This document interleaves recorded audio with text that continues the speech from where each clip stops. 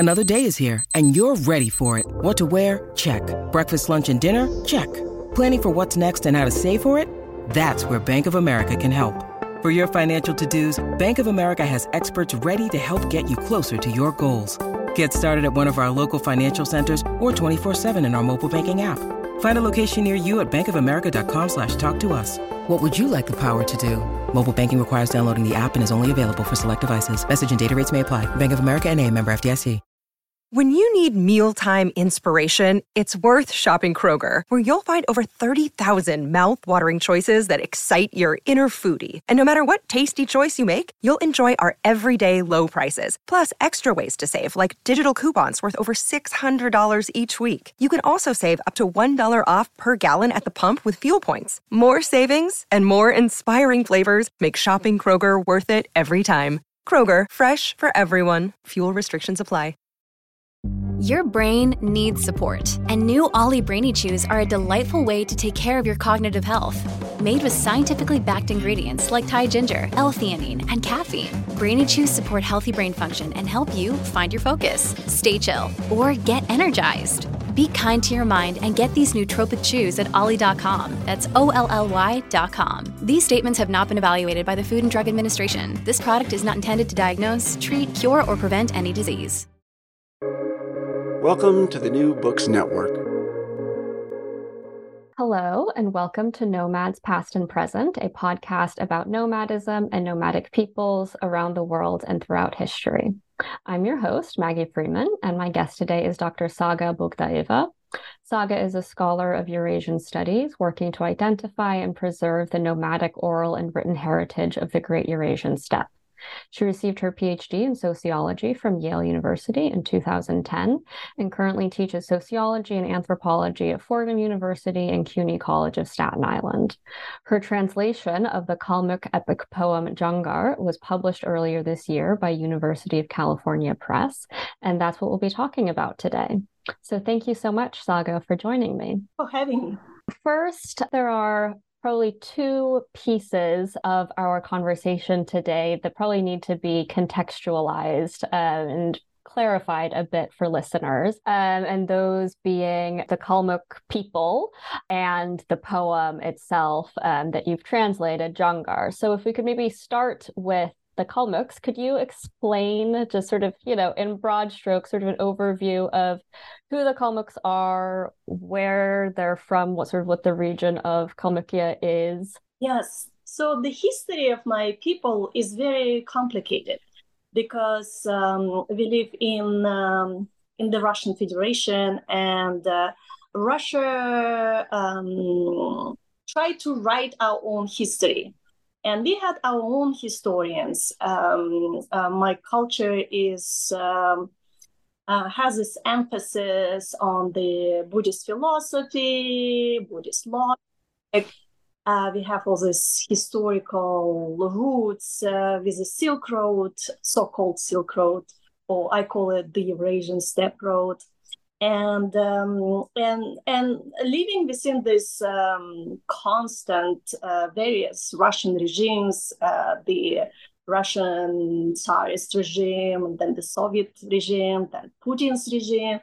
So our historical records that were written by our own historians were often destroyed or still hidden in the archives in St. Petersburg and Moscow or in neighboring regions. So neighboring regions, which are neighboring Slav regions, have a lot of our museum treasures or historical letters. So we kind of know our history, whether what we have from the system of regime or by accident. So some historians find letters, right? So some people would go to the museum and by accident a letter falls on the floor and they see it, and so it's almost like having different clues and putting them together. And so now it's an exciting time because there are so many proofs. So many people question the written histories by the system of power that we live in now. So and then there are so many questions, right, that can be easily challenged now by the available evidence, that I felt that I should do something. And of course, who I am to do.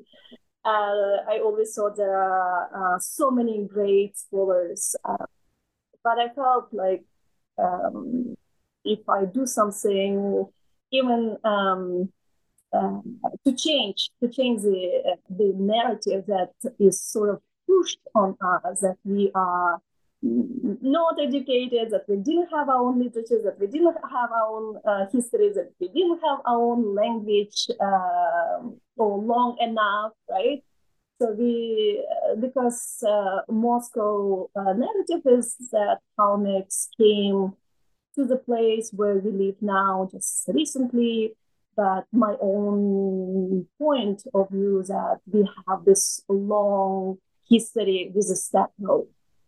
So, and it's everywhere. It's in our poetry, it's in our history, it's in our the way we dress, the way we relate to animals. This is part of our history. Steppe is who we are. We born out of the steppe and we go to the steppe. So sometimes I get impatient, like why Moscow tell us that we came to our steppe, right? They have the right to their own woods and living in the forest, and we have our own right to our own relationship with the steppe. Mm-hmm. And so the poem Jangar was composed in the medieval period, and you describe it as the kind of national poem, the kind of national epic poem of the Kalmyks. So what's the sort of history of the Kalmyks during the period when the poem was likely kind of created or composed? What's happening in Kalmykia around when the poem is being written? So right away, we need to kind of turn off our modern thinking and turn on the. We need to switch to a different mode of thinking, right? So we need to go to medieval or earlier times, right? So don't think in your national imagination with like Mongols, Russia, China, America. So you need to forget all these signals, right? Modern signals, and that makes the epic unique, right? We can transform to this different. I don't say time because there is no time in the epic itself. Mm. You can go back for so long that at some point time is irrelevant. Same with you can fight over, oh, this is our modern land, this is your modern land, but if you push further or deeper, right, that becomes irrelevant too, because there are so many names, right? So we are called now Kalmykia before. But this name was given to us after the destruction of our Khanates, and before we were called Oirats, and before the Oirats, so there are so many names. So at the end, in the time of the epic, it's all about geography for the nomads. So to explain Jangar, we cannot really operate with the modern terms, right? So then, to understand the epic, we can switch the time mode. We can switch off the modern, right, era, and go into a different dimension. And it's a spatial dimension. So you would have the mountains, you would have the steppe, you would have the animals.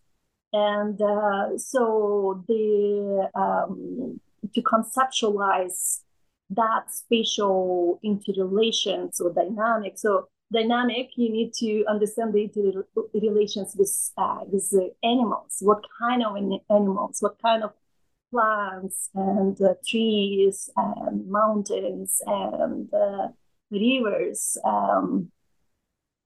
They relate, right? And then relating again those kind of points of reference, you have completely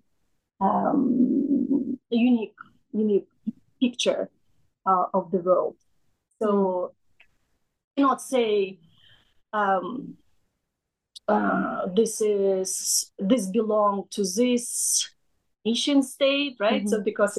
So I would say that this is the epic of my ancestors who had very deep relationship with the Eurasian steppe road.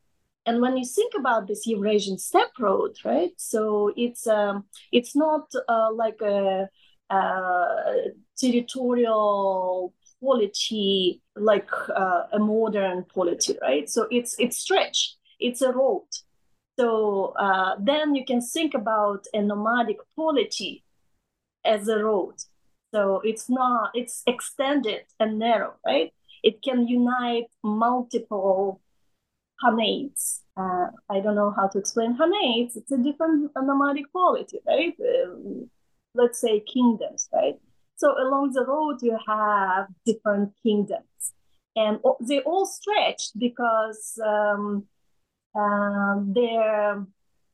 their main function, right, as a people was to connect different civilizations, right? So they were between East and West, between Europe and Asia. So they were kind of the agents of trade and cultural interactions. So they are connected with the Eurasian steppe road. And the Eurasian steppe road goes from the Altai Mountains and all the way to the Caucasus Mountains.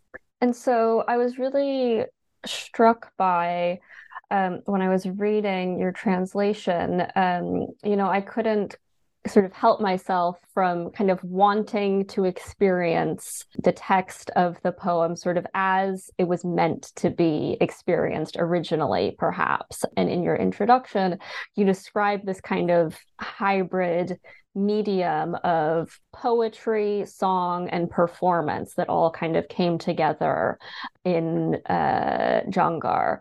So can you give a sense of what that original sort of experience of listening to and hearing Jangar would have been like?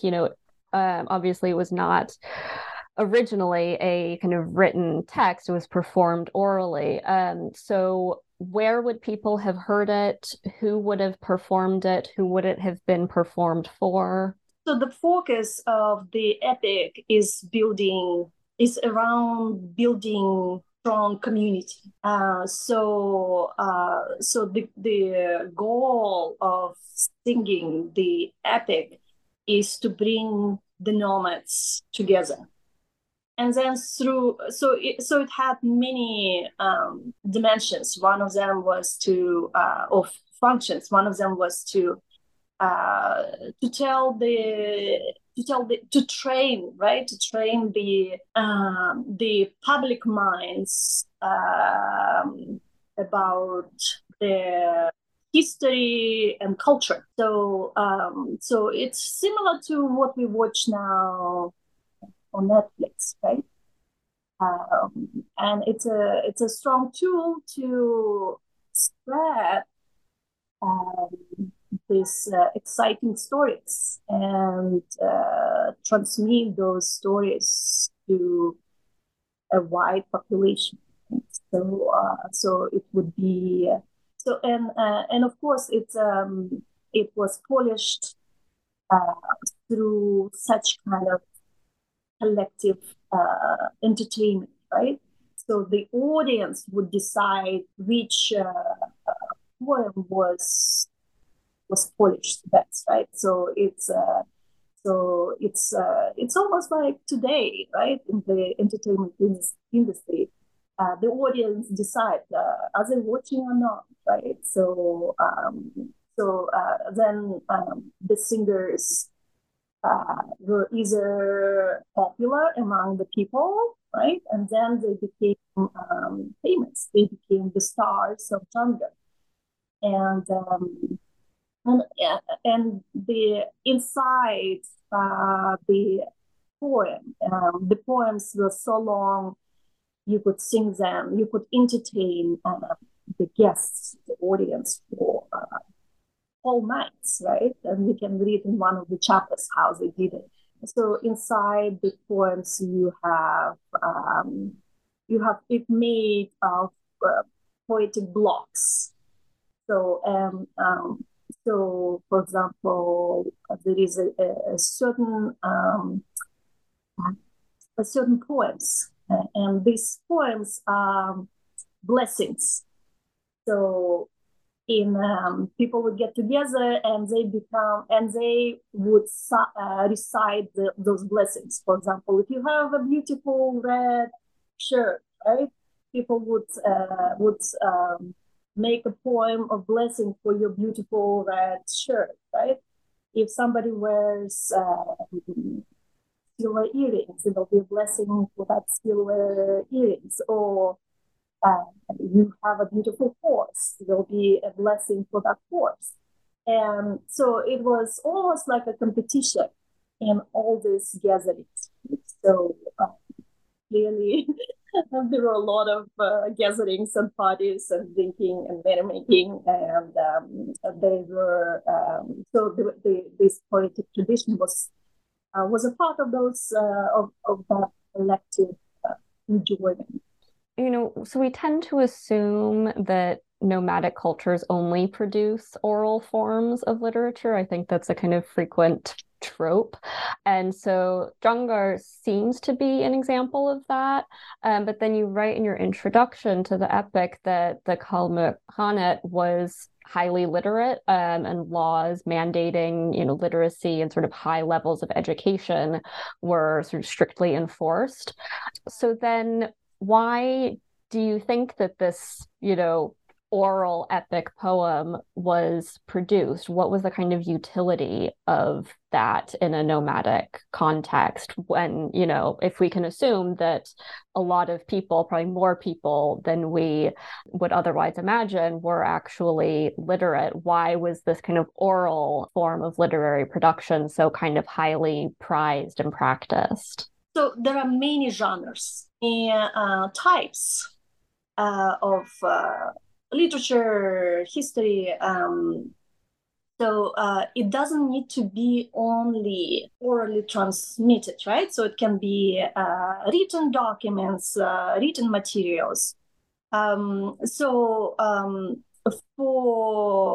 the Kalmyk nomads, it was important to have many types of transmission as possible, right? Mm-hmm. So you have written literature on birch barks, mm-hmm. Written literature on paper, any types of like physical materials, right? You have literature on the stones in the middle of the Eurasian or along the Eurasian steppe road, right? And you also have the orally transmitted, memorized type of literature. So so the people, because they were nomads and they traveled, they went through many persecutions, right? So the Soviets were not the first, and they will be not the last, right? So you develop different ways of preserving your culture. Mm. So all paper literature is burnt and destroyed. You have the rock literature. If the rock literature or not allowed, then you have something memorized by heart, right? So and it's a beautiful way of resistance. So how to manage to preserve something that is constantly being destroyed, right? And so you have one generation, and the regime would try to destroy everything and tell, oh, you are not educated, you don't have literature, because we burnt your books, right?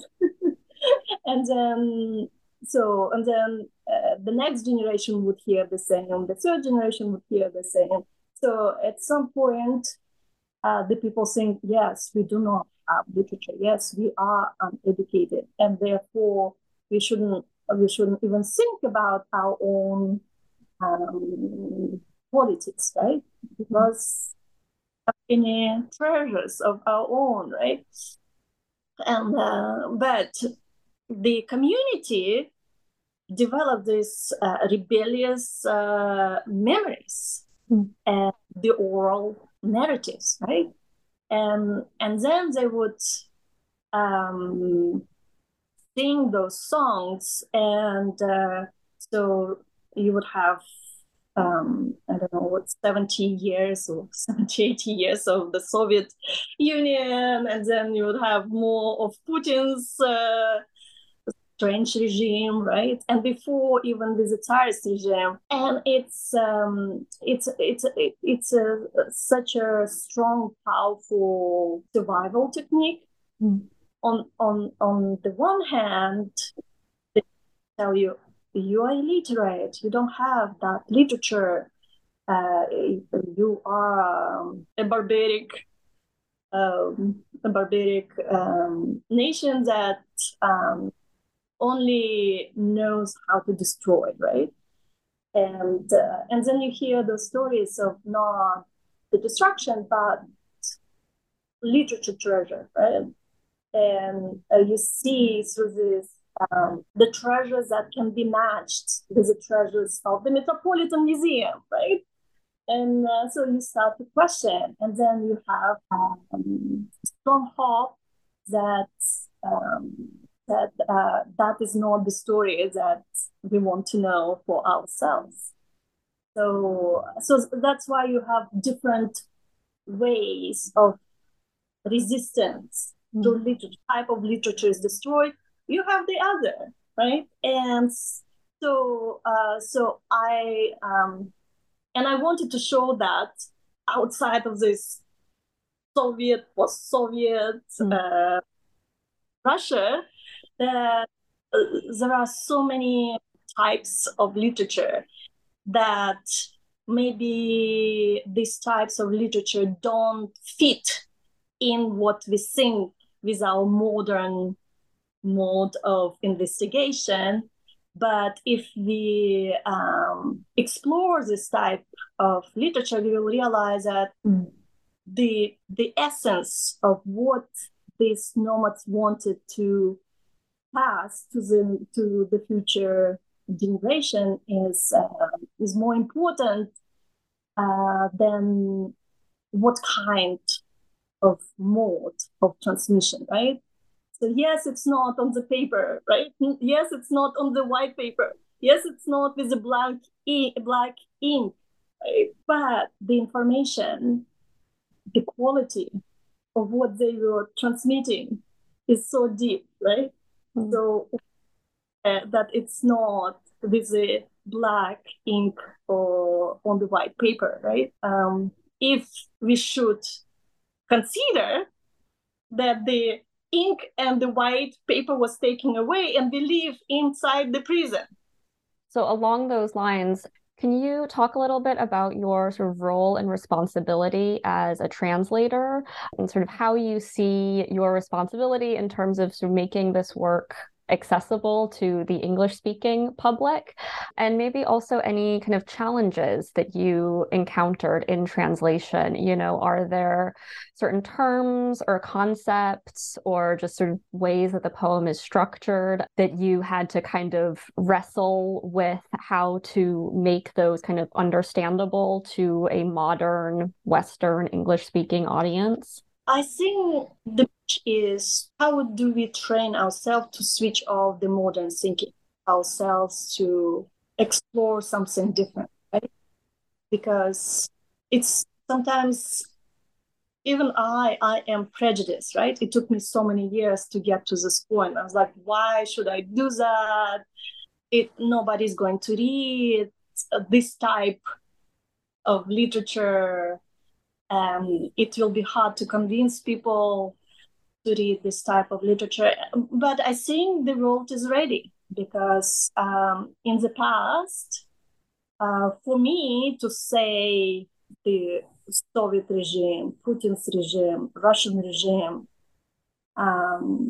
did this to my people's literature, so outside Russia, people would not believe, right? Because it took Ukraine and the war in Ukraine to understand the level of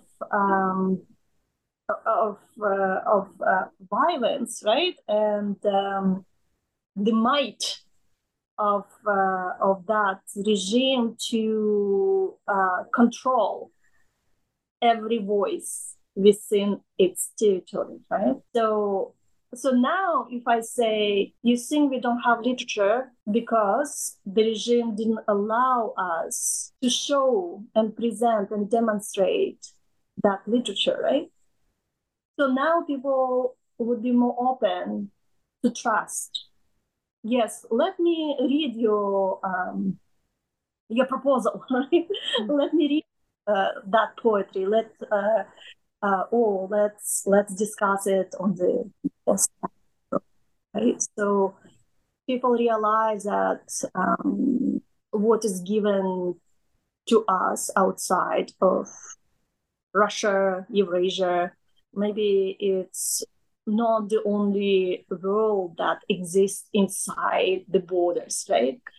So there are many more interesting cultures, many more interesting voices that can that can share this beauty of literature, stories, their own stories. So what do you think is the kind of contemporary relevance or significance of Jungar for Kalmyks today? Is there one, are people sort of still aware of it? So another challenge, and that challenge can be connected to your question, is I didn't know where to start, right? Like where I start to talk about this rich Kalmyk literature, right? If people even don't know who are the Kalmyks, right? So the heroic epic Jungar is the foundation of any type of literature. So all poets, all modern novelists of Kalmykia, right? It's almost like learning the alphabet. This is what the epic absorbed all the wise statements for many generations. Okay? So every word is polished. So the language is very effective language. So in one sentence, you can have a story, right? And so each word has a meaning that you can write a dissertation just on one keyword, right? So there are different types of literature. There are letters, communications between the kings, right? There are poetry of fathers to their lost children, or a poem of father's love to his daughter, right? And or a mother's song to your son. So it's or more modern poetry, for example, by Kugultinov when he was in the prison, in the Soviet prison, right? So, and it's what the people themselves decided this is their national literature. This is their national voice, right, of their people. So the epic is only the foundational, the introduction into the history of the people, into the history of literature, comic moments. Well, thank you so much for coming on to talk to me about the Kalmyks, history, poetry, and literary production. This has been really interesting. I really appreciated just the fact that this translation exists and is making this work more accessible to a wider audience. So thank you for doing the work of translating it. And I really recommend Saga's translation of Jangar for all listeners who might be interested in Central Eurasian history, poetry, all of the above. So thank you. Thank you for having me.